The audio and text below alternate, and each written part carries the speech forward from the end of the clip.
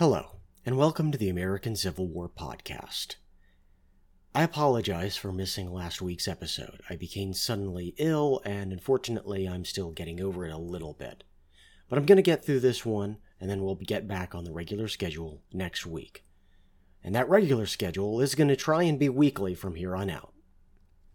So without further ado, here is episode 15, Downfall of the Parties, the election of 1852, and the end of the American political order. The election of 1852 would end up being one of the most crucial races in American history, but not actually for the election itself. Rather, during the political conflict, the two-party system would finally crumble. This would lead to the complete collapse of the Whig Party, setting the stage for future political battles. But the Democrats, too, would be strained to the breaking point, and in fact suffered an irreparable breach themselves. Like a soldier so caught up in the rush of battle, the Democrats did not realize the extent of the wound until it finally overwhelmed them, amidst the shattering of the American state itself. Heading into the election of 1852, it would have appeared as though the basic political structure of the United States was strong. The Democrats were in an advantageous but not unassailable position, which should have encouraged both major parties towards internal cohesion together. The Whigs needed to unify in order to challenge the Democrats, while the Democrats should have been united in the hopes of gaining the presidency when the political winds flowed their way. However, the twin issues of slavery and territorial expansion had created a rift in both parties, at a time when populations and ideology encountered rapid flux. The issue of population was largely about an incredible boom in the immigrant population from new sources, a situation which created tension in the culture of the United States. We'll definitely be covering the more direct response in a future episode, but for now, we need to jump across the Atlantic and back in time to understand the situation. In 1845, most of Europe appeared, on a surface level, to be both secure and stable. Unfortunately, that turned out to be a misleading quiet. Over the next few years, a series of blights and bad weather afflicted harvests intermittently across the continent. Now, the most well-known of these to Americans would become known as the Irish potato famine, and it is key to our story, but hardly the only aspect. The looming crisis of the Hungry Forties, which affected most corners of Europe in some way or at some time, was particularly awful in Ireland due to the political and economic situation. The Irish, at the time, with a strong Catholic majority, faced off against an oppressive regime at the hands of its British masters, specifically Anglican Ireland and Calvinist Scotland. Despite being ostensibly an integral and equal part of Great Britain, the position of Ireland was more akin to a conquered dependency or a colonial possession.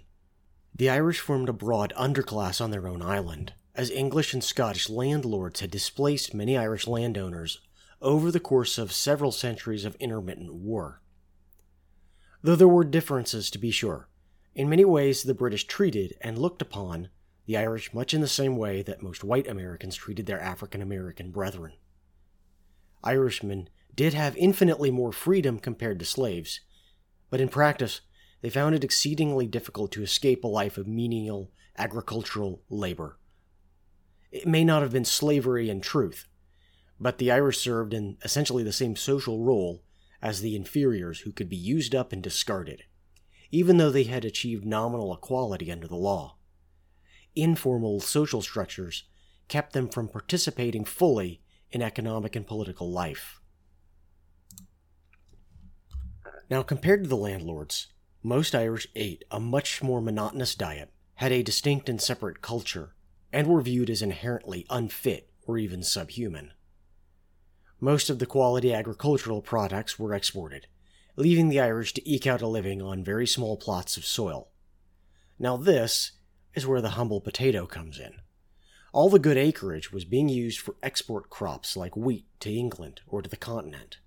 Therefore, the Irish planted what they could where they could. Potatoes, originally imported from Peru by the Spanish, turned out to thrive in the Irish climate, and they spread across the rest of Europe as well. They're reasonably hardy, produce a great many calories in a small space, and can be stuck just about anywhere. Because of this, they expanded cultivable land rather than displacing existing crops, and happily, the humble potato is exceptionally nutritious as well. This plenty is exactly why the looming blights fell very cruelly hard on a people already struggling to get by, and whose one advantage lay in the reliable potato crop. The blight spread from the source of one particular breed of potato fungus, well known in the Americas and considered more of a nuisance than a mortal threat. In American soils, it had competitors and would not completely pollute the crop. However, once accidentally introduced into Ireland, it spread rapidly and thoroughly across the land. This devastated potato harvests over the course of several years. As tough times began to take hold in England and Scotland as well, things in Ireland went from bad to worse. Irish families had been facing hunger already, but now the remaining food that was available ended up shipped elsewhere in the British Isles, or even to the continent, to those who could pay more. Around 1 million Irish died during these years, out of an Irish population of only 8 million. Facing imminent catastrophe, those Irish who could afford to do so began a sustained migration abroad, and significantly, the vast majority of this emigration was directed west across the sea to the United States. 1.5 million Irish flooded to the eastern seaboard and settled in America, forming the first great Irish communities in Boston, Philadelphia, and especially New York. Although predominantly farm laborers by trade, most of them ignored agricultural opportunities. They lacked the capital to buy land, and perhaps had no great desire to continue working the soil. Given recent history, few would blame them. Given the time in which they arrived, the natural question for the Irish was exactly what they thought of slavery. Unfortunately, for historical convenience, it appears they mostly didn't think about slavery. In theory, one might assume they would be a good fit for anti-slavery opinion, given their personal experiences and ongoing hostility with Anglican landlords, which is rather similar to the situation in the American South. However, two major factors intervened. The first was that the Irish people, mostly, not exclusively, but mostly settled in the North, and had no more contact with slavery than most Northerners. The second was that the Irish were very rarely welcome within anti-slavery circles. Most of the anti-slavery societies were closely associated with evangelical churches, and these had a very hostile attitude towards Roman Catholicism. Many of the great anti-slavery crusaders were also aggressively, even offensively, anti-Catholic.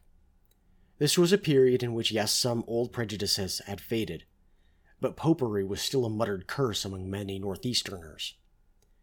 And especially in New England, many still held a particular loathing for a Catholicism that, well, if we're going to be honest, this was mostly a figment of their imaginations.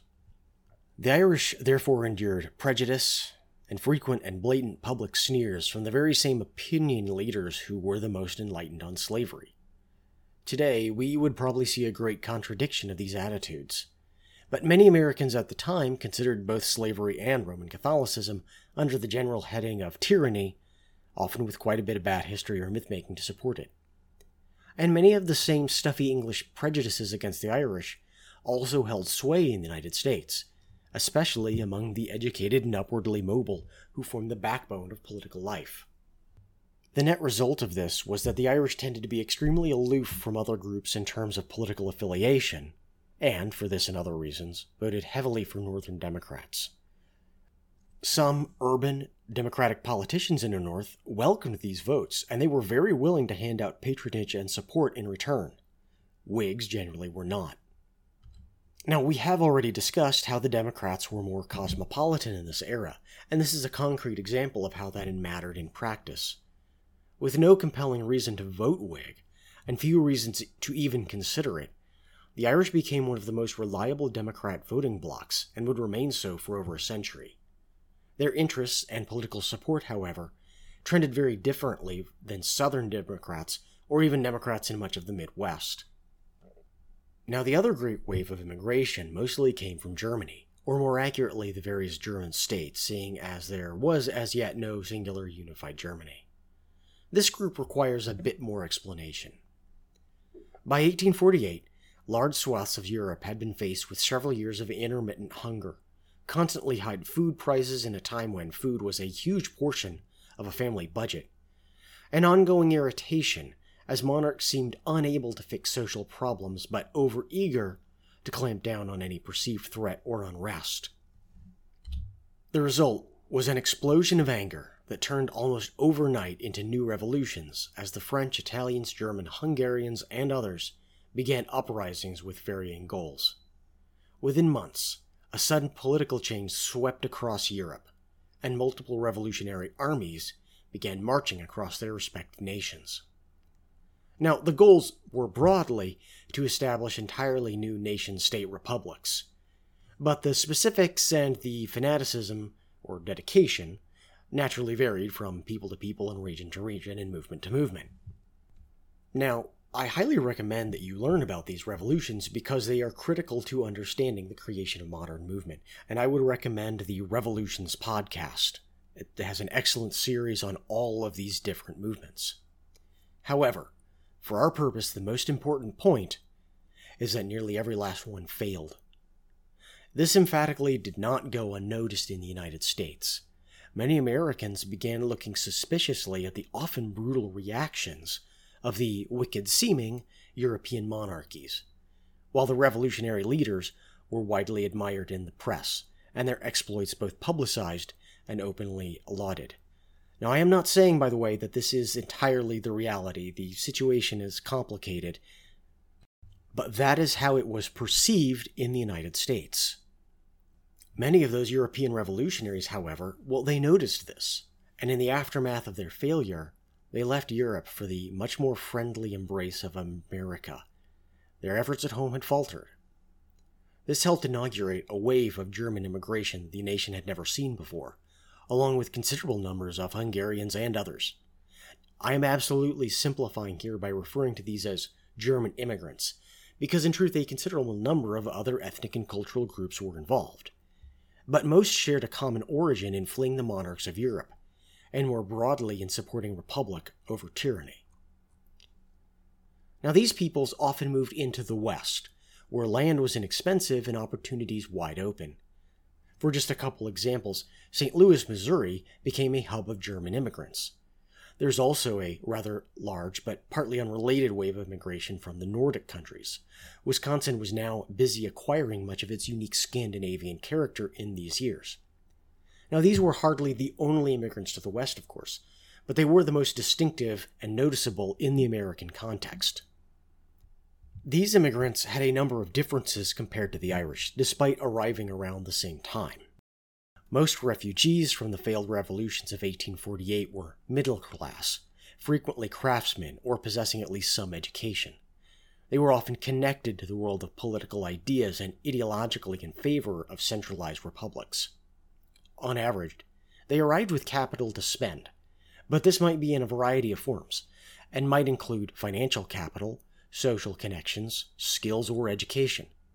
This enabled them to join American society more easily and on considerably more integrated terms compared to the Irish experience. Another significant difference compared to the Irish experience was that the German immigrants were a mix of Protestant and Catholic in religion. Those from northern Germany or Scandinavia were mostly Protestant, and conversely Catholics came mostly from the south, following the major religious divide in Europe. This made many of the immigrants more acceptable in American society and limited racial prejudice.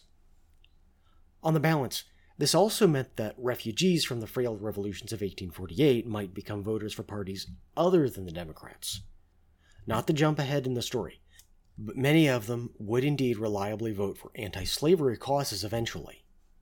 Additionally, these groups became fiercely attached to the Union precisely because they, or their opinion leaders, had fought and failed to establish republics in Europe.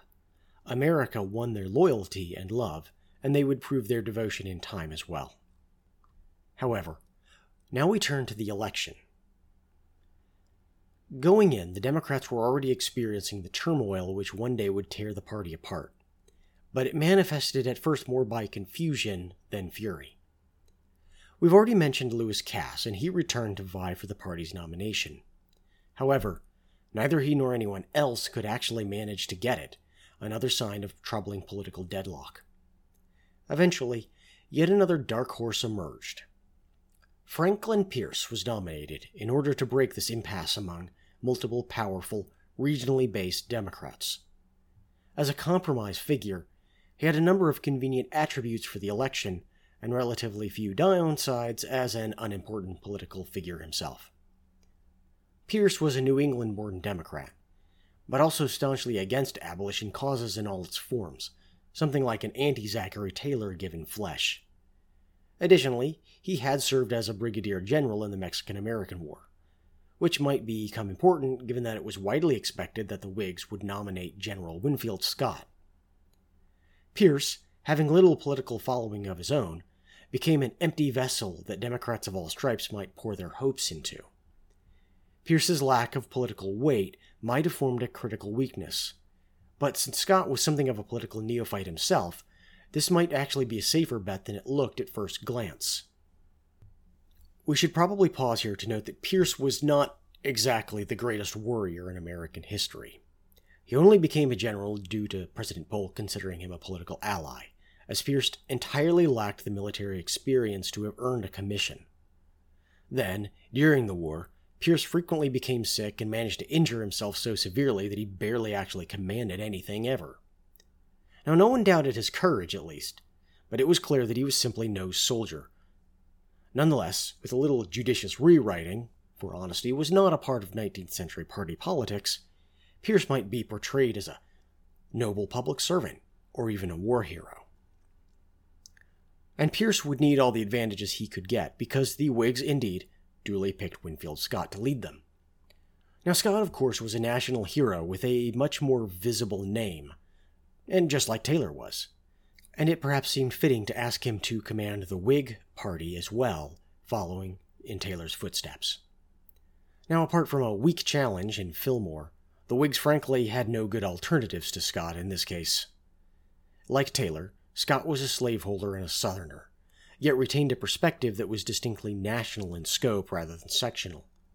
He endorsed the Compromise of 1850, though it was not popular among Northern Whigs, in order to shore up support among the South. Now, this failed spectacularly, as leading Southern Whigs, such as Toombs and Stevens, refused to support Scott anyway, an action which we will examine shortly. During the Whig Party convention, delegates from the North and South met with barely concealed animosity. Southern Whig leaders, still stung over Taylor's political turn towards free soil politics, and blindly ignoring why Taylor had done so, still insisted on a number of concessions up front. They preferred Fillmore, who looked pro-Southern enough, at least on paper. But Fillmore was no more able to build a national following than Tyler had years before, and his support of the Compromise of 1850, regardless of the logics of the situation, made him untenable to too many Northerners. The Southern wing ultimately gave way, but insisted that the Compromise of 1850 be approved in the official party platform. But whatever the compromises they made, they were distinctly unenthusiastic, which had consequences of its own. Now, in personal, electoral terms, the problem was that Scott had military experience and public respect, but simply was no politician. This trade-off often works in American politics, but in this case it did not. We've seen that Scott possessed an unfair reputation as a buffoon, despite his exceptionally sharp mind. He simply did not constantly think in political terms, in terms of popularity, alliances, favors, and power bases. Scott, though much more capable than most presidential candidates, simply did not have the kind of populist touch necessary in this era. He lacked the political gravitas as well, so necessary to wave away the petty mockery of the opposition press. But in addition, Winfield Scott faced an uphill battle owing to that rapidly changing Northern electorate. At a time when, as discussed, immigration was on a huge upswing and similarly changed the voter rolls, Scott found himself utterly unable to appeal to the Irish vote, or Catholics in general, although he clumsily made the attempt in several public rallies. Ironically, this was partly an unfair judgment, by Catholics on Scott's actions during the Mexican-American War. Now, you may recall that back in the war, a number of Irishmen in the U.S. Army had deserted and gone over to the Mexican side. Many of these men formed the San Patricio Brigade and were among the most courageous and effective defenders. However, during the fighting around Mexico City, most of them were captured and several executed by Scott's order. In his defense, he did no more than military justice required, and in fact made sure to offer clemency in any case where he could find any excuse. But the excuses did not matter, as word of the events simply demolished Scott in much of the North. This was doubly ironic because Scott had carefully built ties to the Catholic Church in Mexico, ensuring they would not rally the population against him. Indeed, his efforts to show respect and ingratiate himself had extended to taking part in Catholic services, a little bit embarrassing for an Anglican. The work of diplomacy cost Scott some trouble with Polk and his officers, as well as the press, which did not think very much of a commanding officer cozying up to a quote-unquote foreign religion. The net result of all this was that on Election Day, Pierce smothered Scott. Pierce won a comfortable, if not exceptional, margin of the popular vote, but he utterly demolished Scott in the Electoral College, with only a few Whig holdouts left standing at the end. Even most of New England went thoroughly Democrat, a humiliating result that sparked the breakup of the Whig Party. But there was even more behind this, because Scott also showed fatal weakness in the South. As mentioned above, prominent Southern Whigs such as Robert Toombs and Alexander Stephens were very unhappy with the very bargain they made. They mostly refused to vote, Whig, even after getting a favorable party platform and a slaveholding candidate. At this point, they technically broke off to form their own very short-lived separate party and nominated Daniel Webster for some reason. Now, Webster was, if anything, more anti-slavery than Scott, and he came from Massachusetts, but that's politics for you. Apparently, the Southern Whigs at this stage were simply desperately opposed to Scott, despite already formally approving him. Regardless, Toombs and Stephens' joint revolt went precisely nowhere, except to break the Whig Party clean in two. The problem was that in attempting a kind of coup against the party, they failed, but in such a way that they were unable or unwilling to go back into the fold. To Northern Whigs, the Southerners had just demanded an unpopular party platform, and then failed to turn out and launched a pitiful tantrum out of spite. Meanwhile, the Southern Whigs, seeing their political position crumble, turned much harder towards pro-slavery politics to save themselves. Now, the decentralized nature of American politics made this breakup less visible, but the net effect was that the Whigs essentially ceased to exist as a political party, and new organizations would have to be built to fill the void. And as the Southern Whigs turned even further south for a political identity, the Northern ones turned their eyes inward just the same. For the Democrats, the election appeared like a triumph.